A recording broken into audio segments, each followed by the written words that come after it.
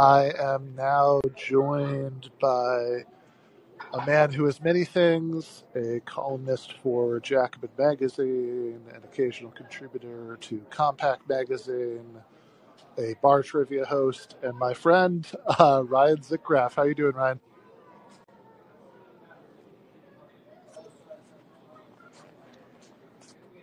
Ryan, have you unmuted yourself? That's the button at the bottom of the screen.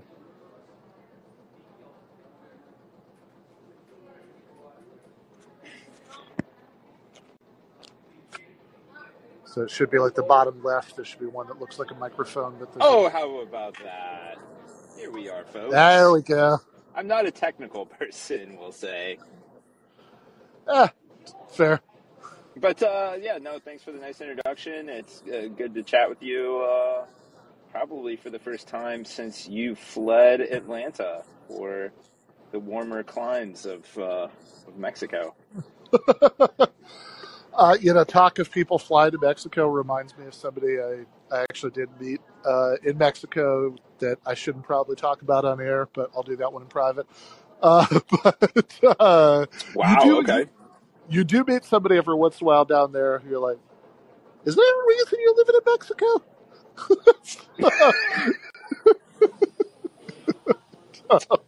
Interesting. Yeah, I'll have to hear this story. In my case, I will say for the record, I'm not fleeing legal trouble, but I did move from Atlanta to Mexico. That is a thing that really happened. Can confirm. In fact, I think the last night or next to last night I spent in Atlanta. I spent at Ryan's Bar Trivia. So,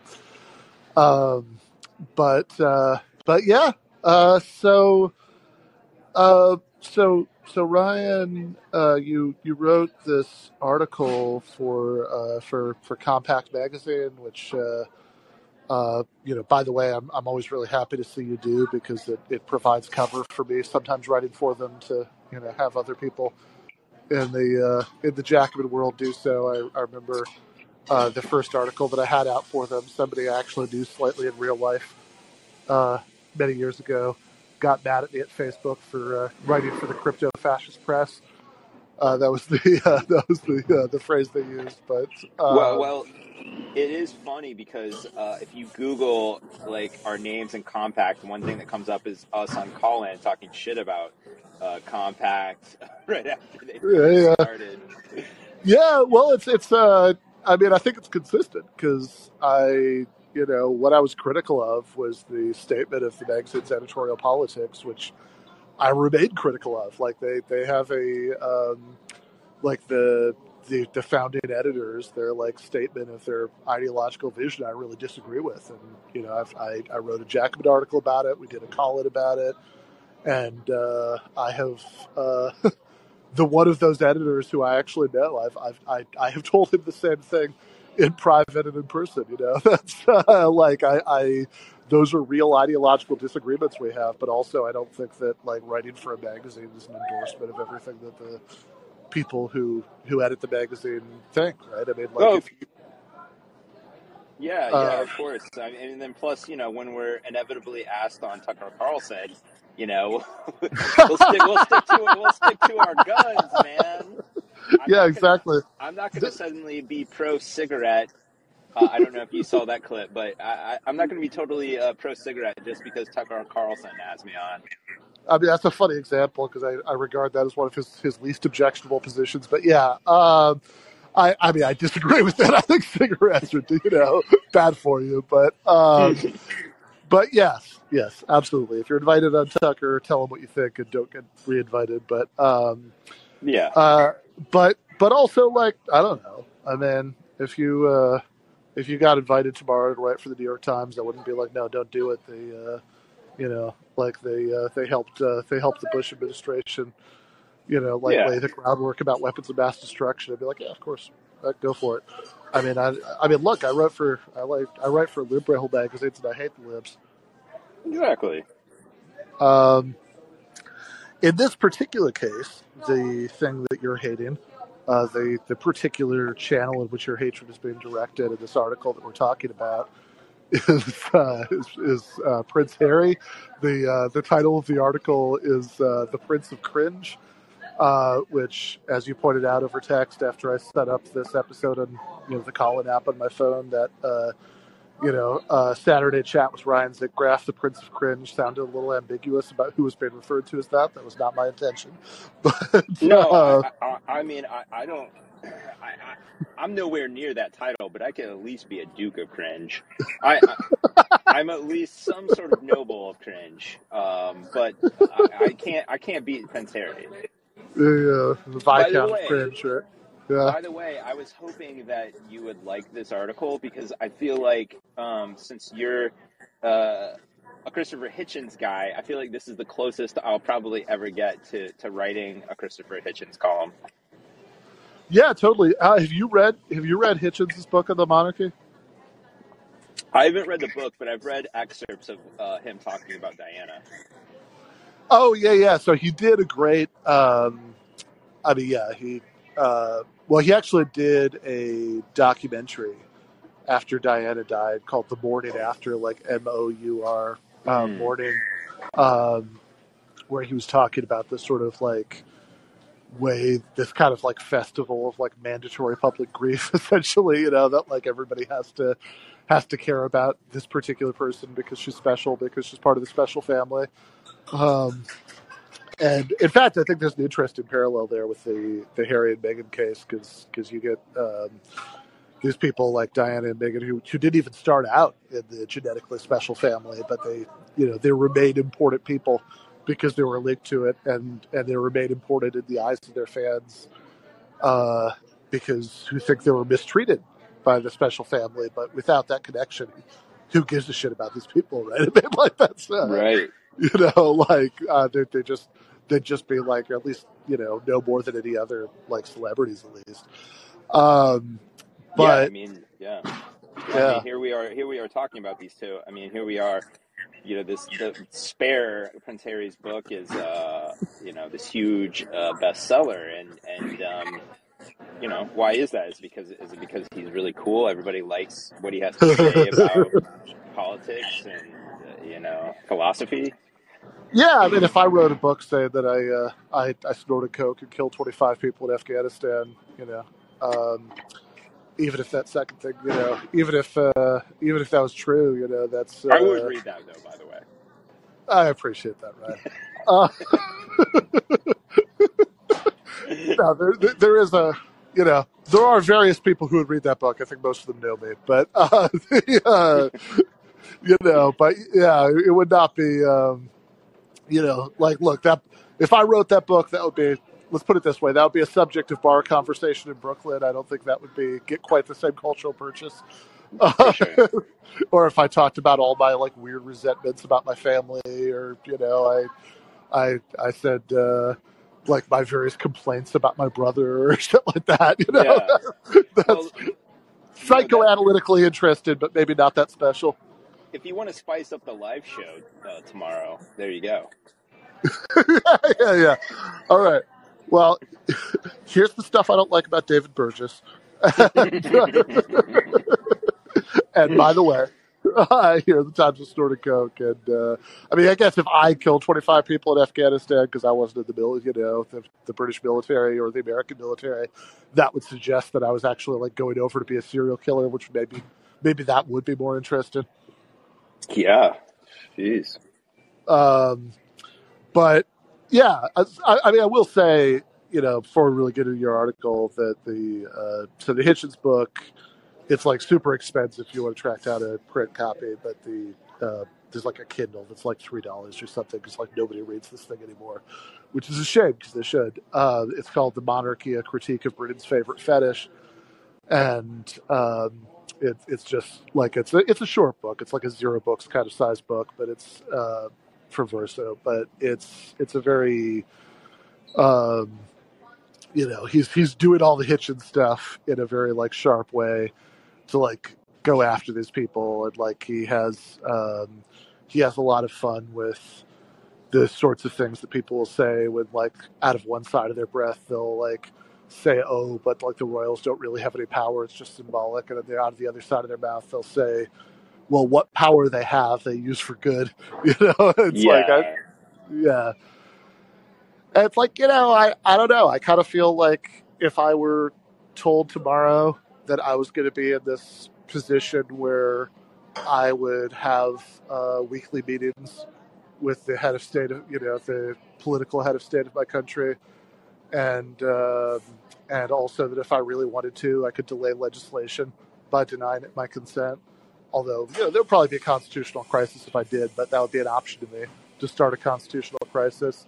I have to say, I'd feel like I had more political power after that than I did before. that's a great point. Um, but we're not talking about the royals. We're not talking about the actual King of England. That would be that would be King Charles II or whatever he is. That's for a sequel. That's what Yeah, yeah. after his what do you call it? Not inauguration, coronation. Coronation. God Yeah. damn, I can't believe we still have coronation. Yeah, I'll follow up with a piece on the king. Well, you should, because at this point you've written one. What about the princess? What about the prince? But yeah, so we're not Well, talking I about. hear if you go for the king, you just can't miss. So That is what they say. Yeah. um, that okay. So we're not talking about the king. We're not even talking about the heir to the throne. We're talking about the spare. So, Yes. so why? What was the kind of immediate context for writing this? So I've written a lot about the royal. For whatever reason, I've written a lot about the royal family. Not because I'm from the Midwest. I've never even been to England. It's just kind of fun and it's interesting to think about. The royal families hold not just only on England, but the West, and America. It's like at times, I grew up. I remember the celebrity culture of the '90s, and it felt like Diana and Charles was kind of part of that. You would see them all the time on the National Enquirer, and after Diana passed, part of that never went away, and so even with William and Kate and Harry and Meghan, they have still sort of been celebrities in the West, and so this Netflix series came out, and I wasn't planning on watching it, but there was part of me that's like, really 6 hours, and it's just going to be them defending themselves or explaining themselves. Sure. So I watched a few episodes, I, and I it's not the same level of sacrifice because I think the total of this was like 4 hours or something. But I did watch the multi-part Obama hagiography on HBO for Jacobin. oh God, yeah. I mean, the thing about Obama is like that's got to be incredibly boring. Yes. Whereas in this was like, I wouldn't say it's exciting, but there's like a car crash element to it that, oh God, now I feel bad saying that. The car crash. God damn, Oh you boy. gotta bring up the dead mom. Wow. Wow. Oh gosh.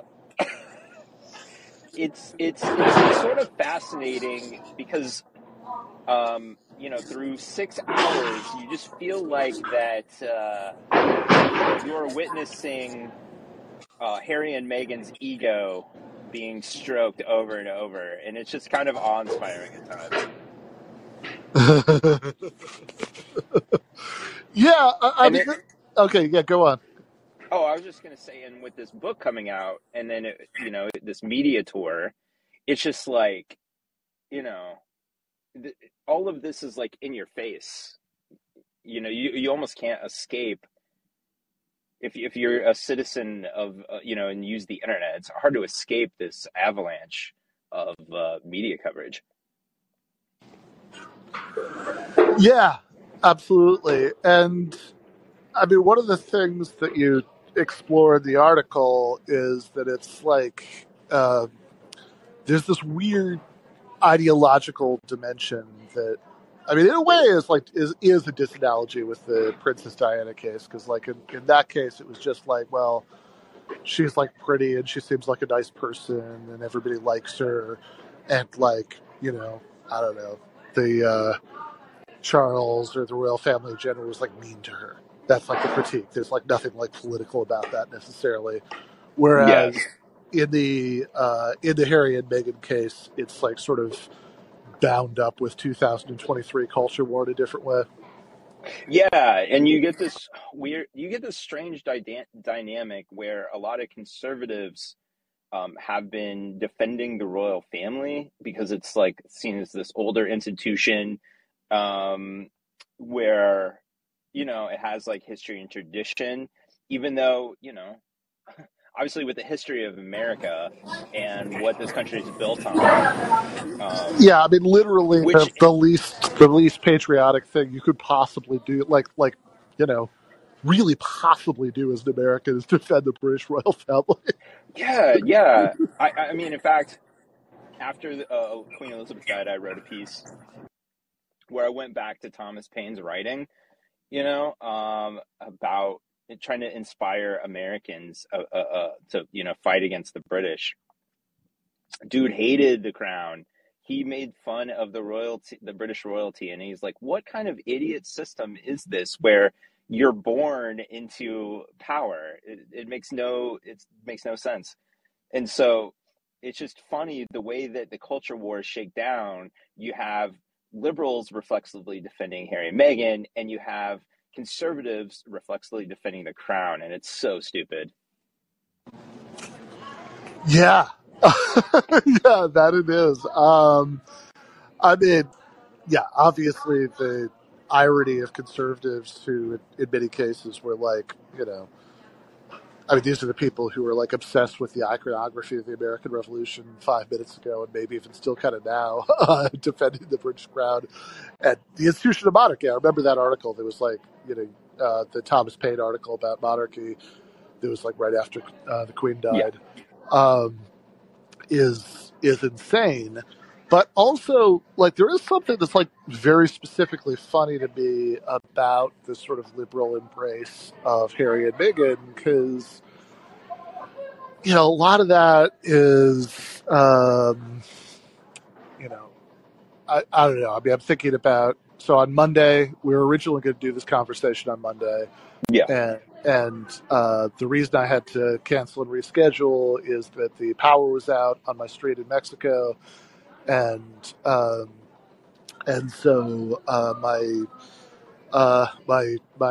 next door neighbor and brother in podcasting, Jason, and I went out to like find a cafe with like Wi-Fi to work at after the power went out. And I remember we were like sitting out there, and there was a point where he asked the Siri on his phone something, and she told him, and then he said gracias. And Siri's response to gracias was, "I don't know what that means." And Jason said, "Well, that's because you're a racist." And and Siri's programmed response to being called a racist, I swear to God, is no, I'm an anti-racist. Shut up. Yes, that is what Siri says. That she's an anti-racist.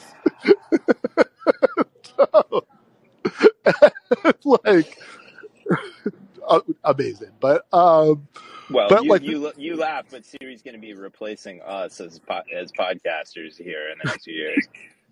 that's probably true.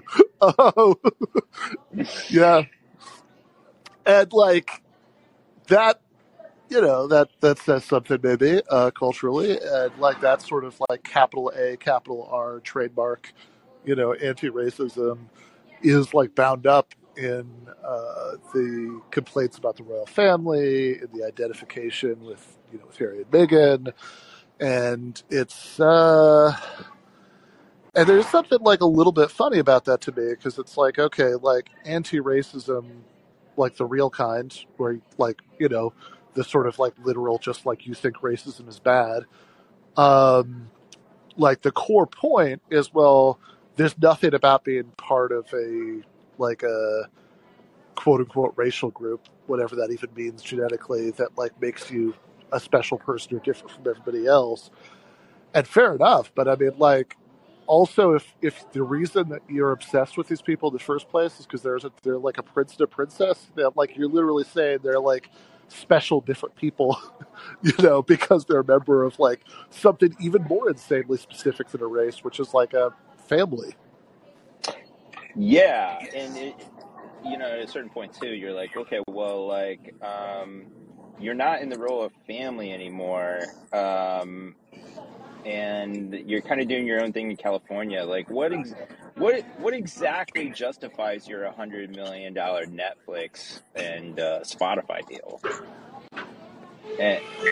And and they try to appropriate, a lot of the language of social justice to try to justify, some of this stuff. But I mean, part of what is funny to me is even in this Netflix documentary, you had Megan basically admitting that she didn't really identify as black or think of herself as black until like 2017 or 2018.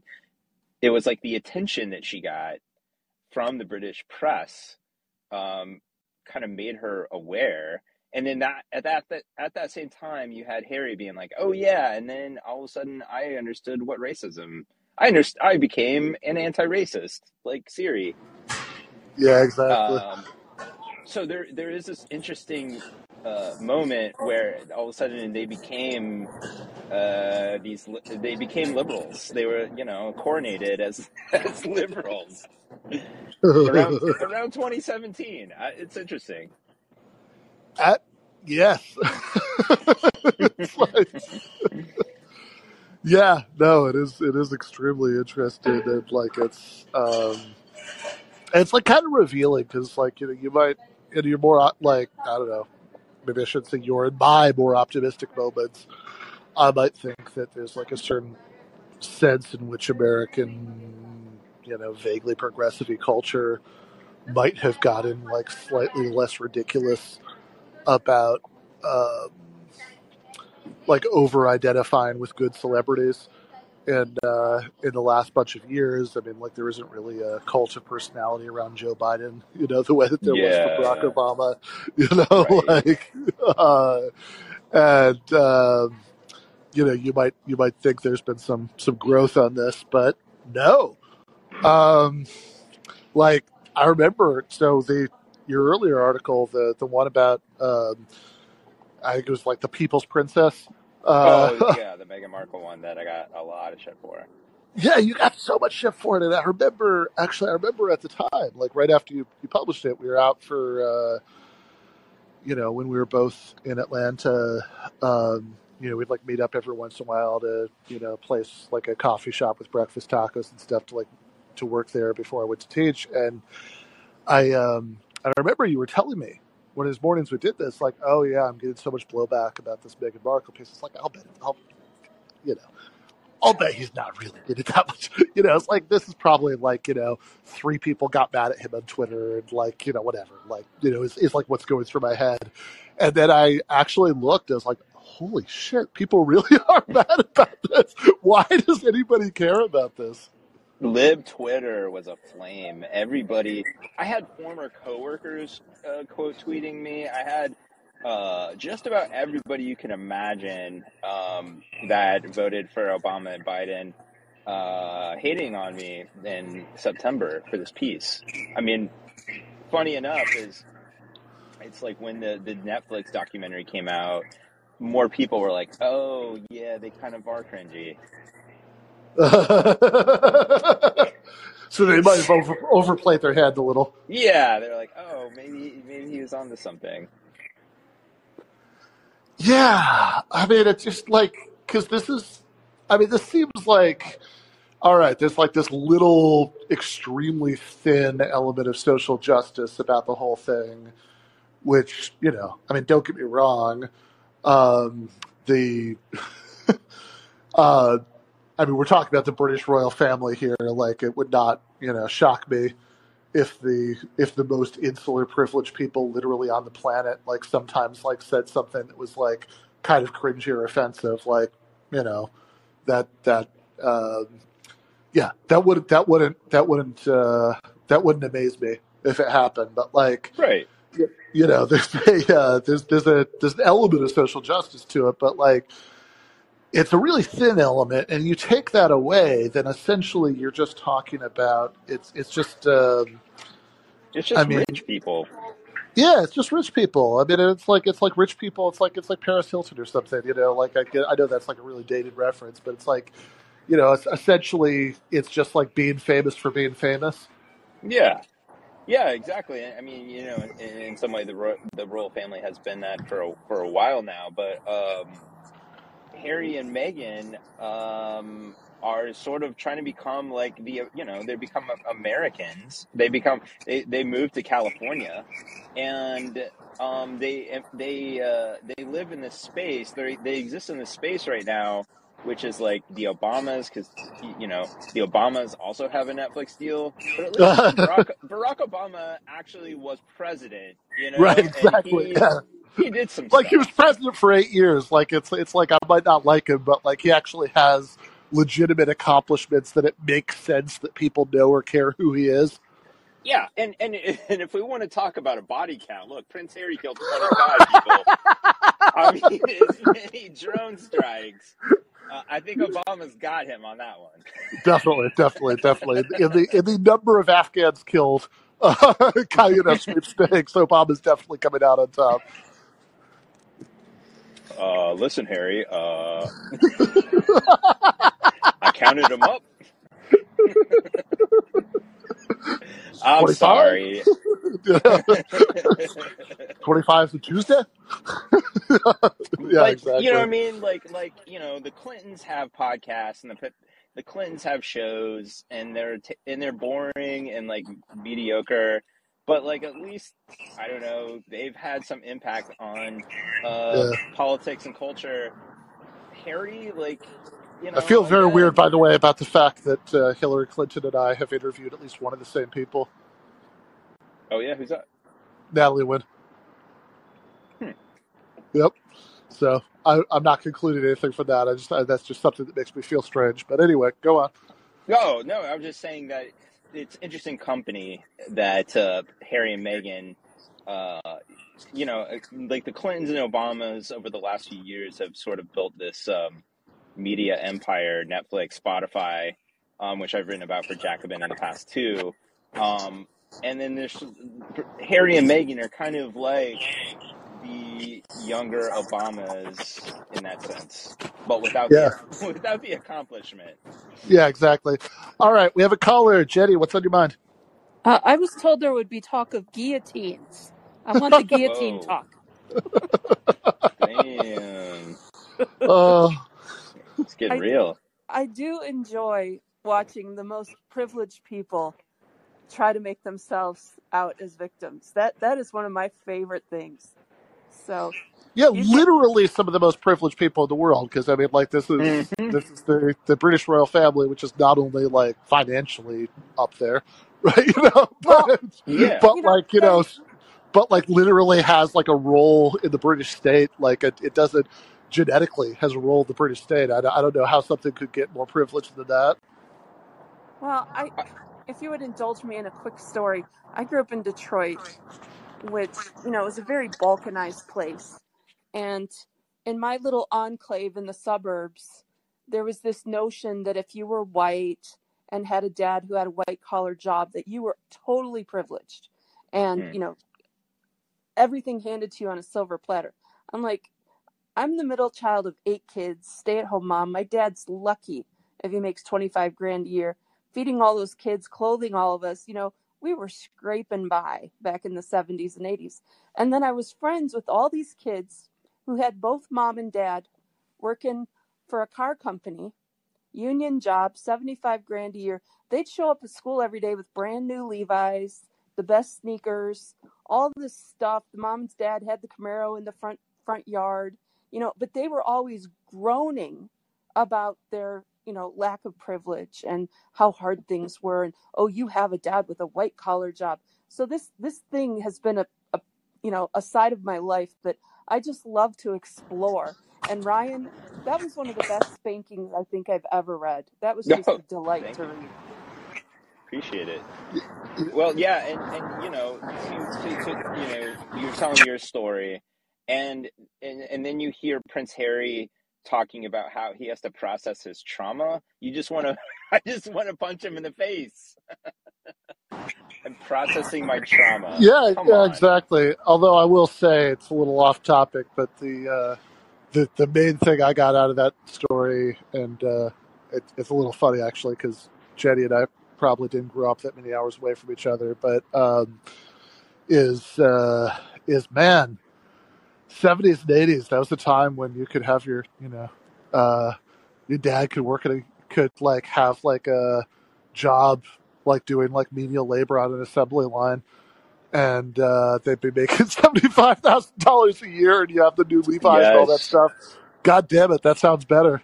Well, Oh, like I said, it yeah. was just the assumption that I was living this, silver spoon life with No, a no, dad who had to put on a white shirt totally. every day, and these car company workers who, because of the unions in the 80s especially, they were making a lot of money and had full Mhm. medical and dental. I never even went to a dentist until I was like 15, and so it was just like this topsy-turvy world that I grew up in that always just made me laugh so hard. So I No, noticed. totally right. Like that makes total sense to me. I just as a side note, I think it's like this is the it wasn't the point, but like that is a story that's among other things about the way that having a more unionized workforce gave us like a much better society, that you could have people who you could have people in these positions whose material needs were being met, in a way that's really Well, that's really and different. my point is their kids were constantly lamenting how poor they were and underprivileged and oh my gosh, if only. And it was like, would you just get over yourself and recognize what a privileged place you're in, And Yeah, that's kind Davis, of how I sure. feel about I that's mean, kind of how I feel kids about are, Harry. It's yeah, like yeah, get a real job, go to work, take care of your wife and your kids, quit the whining. yeah, yeah. No, absolutely. I mean, I think Well, that. Oh, sorry, Ryan, you were saying. oh, I was just gonna say, yeah, if you watch that Netflix documentary, there's just a lot of time of them just staring at their phones and computers, and it's like you guys talk about how busy you are, and it was like they're not actually doing anything. They take you these exotic vacations, and then look at their phones and complain about what's on their phones. So they're like, they're like us, except they don't work. Yeah, Yeah. right. Yeah. I think the best thing they could do for their kids is just to go to work, Quit trying to grift off the reputation and the hardships and just get a paycheck and take care of your family. Yeah, no, for sure. But yes, I I want a society where more working class people are making so much money that their kids could be as clueless as the ones that you Oh, that you grew up with. the cluelessness in Detroit suburbs in the 80s was rather epic. I can assure you. But Fair enough. thanks Fair for enough. taking my call, Ben. All right, thanks, Thanks, Jenny. Jenny. Yeah. Um, all right. Um, so, Are you gonna read it, Spare, by the way? oh shit, no, I'm not going to read that. I mean, I said that too quickly. Are there circumstances under which I would read Spare? I kind of feel like that's not something that I'm going to read for free. If somebody wants me to review it, I'll do it. But like, I feel like if I'm gonna read, I would, I feel like it's like, I'm not gonna read that book without compensation. But maybe I'm wrong. Tell us, is it like fun to Well, read, at least in a sort of like created at the car crash kind of way, or what was your experience reading it? no, I mean, I think if you're on social media or reading articles, like most of the best parts have been excerpted. But oh man, I love this clip that somebody posted on Twitter because there's an audiobook where Harry is it's funny, he couldn't even be bothered to do all of it. He is only narrating part of his own autobiography, but he does narrate the part of his first sexual experience, and All right. and also the part where Jesus. his dick gets frozen at William and Kate's wedding, where he's like, "Oh, it's my Dodgers frostbitten." So I mean that alone is pretty hilarious. Although it's That, just like why are I mean the thing you also get I from mean, this look, is there are that probably people that Jenny grew up with in the suburbs of Detroit who have like embarrassing stories about their dicks, but like we're not reading about that. yeah, I'm sure like right now like a quarter of the people in Detroit have frozen penises. But Yeah, exactly. no one's got to know about it. Yeah, But exactly. yeah, I mean, I think one thing that stands out to me is just that he's just an unremarkable person unto himself. Like Right. he talks about how he doesn't read books. Um, he's just not a very cultured person. Yeah. He's not an intellectual. He's very basic, and even the whole story of Megan and Harry meeting and their relationship. It's very boring. It's like your rich friends that Right. are showing you a slideshow of their awesome vacations. That's what like a lot of the Netflix show is. It's like watching someone else's slideshow. Yeah. Yeah. So How much more content do you think these people are going to be able to squeeze out of their not very interesting lives? I mean, because there's already the book, there's the Netflix show, well, there's like a yeah. I don't know. I don't know if you're aware of this, but Harry signed a 4-book deal with like The Penguin. fuck? What are the other three even going to be? I don't know. Okay. So one thing he said was that it was his biography or autobiography was twice as long as he cut it down. So maybe I guess there's going to be like some sort of sequel. There's going to be like deep cuts. We're going to find out about the first time he masturbated. Yeah. Just keep on going back to that well and just give us whatever's there. There's Well, also going to be a book apparently on the Invictus Games, which he founded, but like, how boring is that to learn about like some rich kid making a charity? Nobody cares. yeah. Well, I would hope so. Um, well, as long as you're willing to take one for the team and read all these books, I hope you do keep writing about them. There's, like this is a beat that I'm glad you're on. I think somebody should be because like it's like a little basic, but like I do think that there's something valuable about this that like okay, I mean obviously our larger politics are like you know racism is bad, but like capital A capital R anti-racism as the locus of like progressive political energy isn't always particularly useful, and we want people to be more focused on trying to have a more materially equal society. Give more people if big welfare state and strong labor unions, and more people have a chance to not know how good they have it, like the kids in the Detroit suburbs. But like I also Yeah. feel like there is some kind of value in just like I think, like, look, there are 1,000 things that are awful and unjust about American society, but I think every once in a while when we get something right, it's okay to just take the W. And, like, God damn it, like, Mm-hmm. all the stupid things about this country, at least we don't have, like, a particular family of rich people that, like, you have to, you know, like, Beyonce doesn't get to have weekly legally mandated meetings with Joe Biden to talk about his policy priorities, and we don't have to have the Beyonce assent to new laws. Well, you had a Kanye and Trump at one point, but that's a whole different thing. Yeah.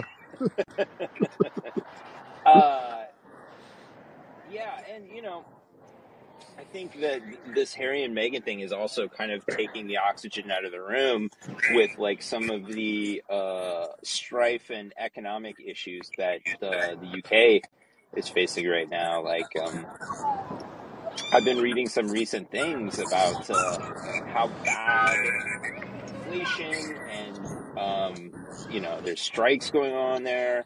There's a lot, like Britain is kind of in turmoil right now, and it's like this Prince Harry stuff is overshadowing that. Yeah. Yeah. And I mean, ultimately, like, even if you take completely seriously the like none of these people have real power view, which I don't like, we were kind of talking about earlier, I think that's a little overstated, but like, even if it's purely symbolic, what is it a symbol of? Right? Like, Mm-hmm. it's ultimately these people are kind of the team mascots for inequality, right? And like that's what it represents. That like this, they get to have this special status because they're part of the important family. and, Okay, and okay, you know what I see happening, and maybe this is cynical of me, and maybe I don't know, maybe this isn't true, but I'm here for it. Let's do it. I can.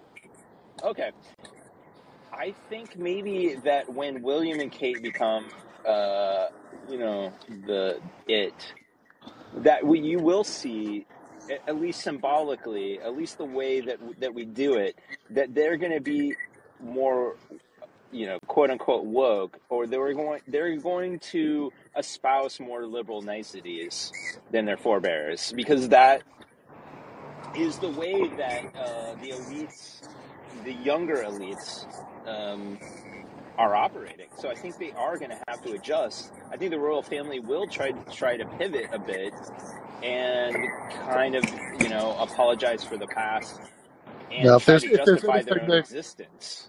yeah, if there are any historical transgressions that one of these people hasn't apologized for, William and Kate will definitely find it and apologize for it. But also, like, um, I mean, some of that is good. sure. I I mean, look, do. the institution did many very terrible things.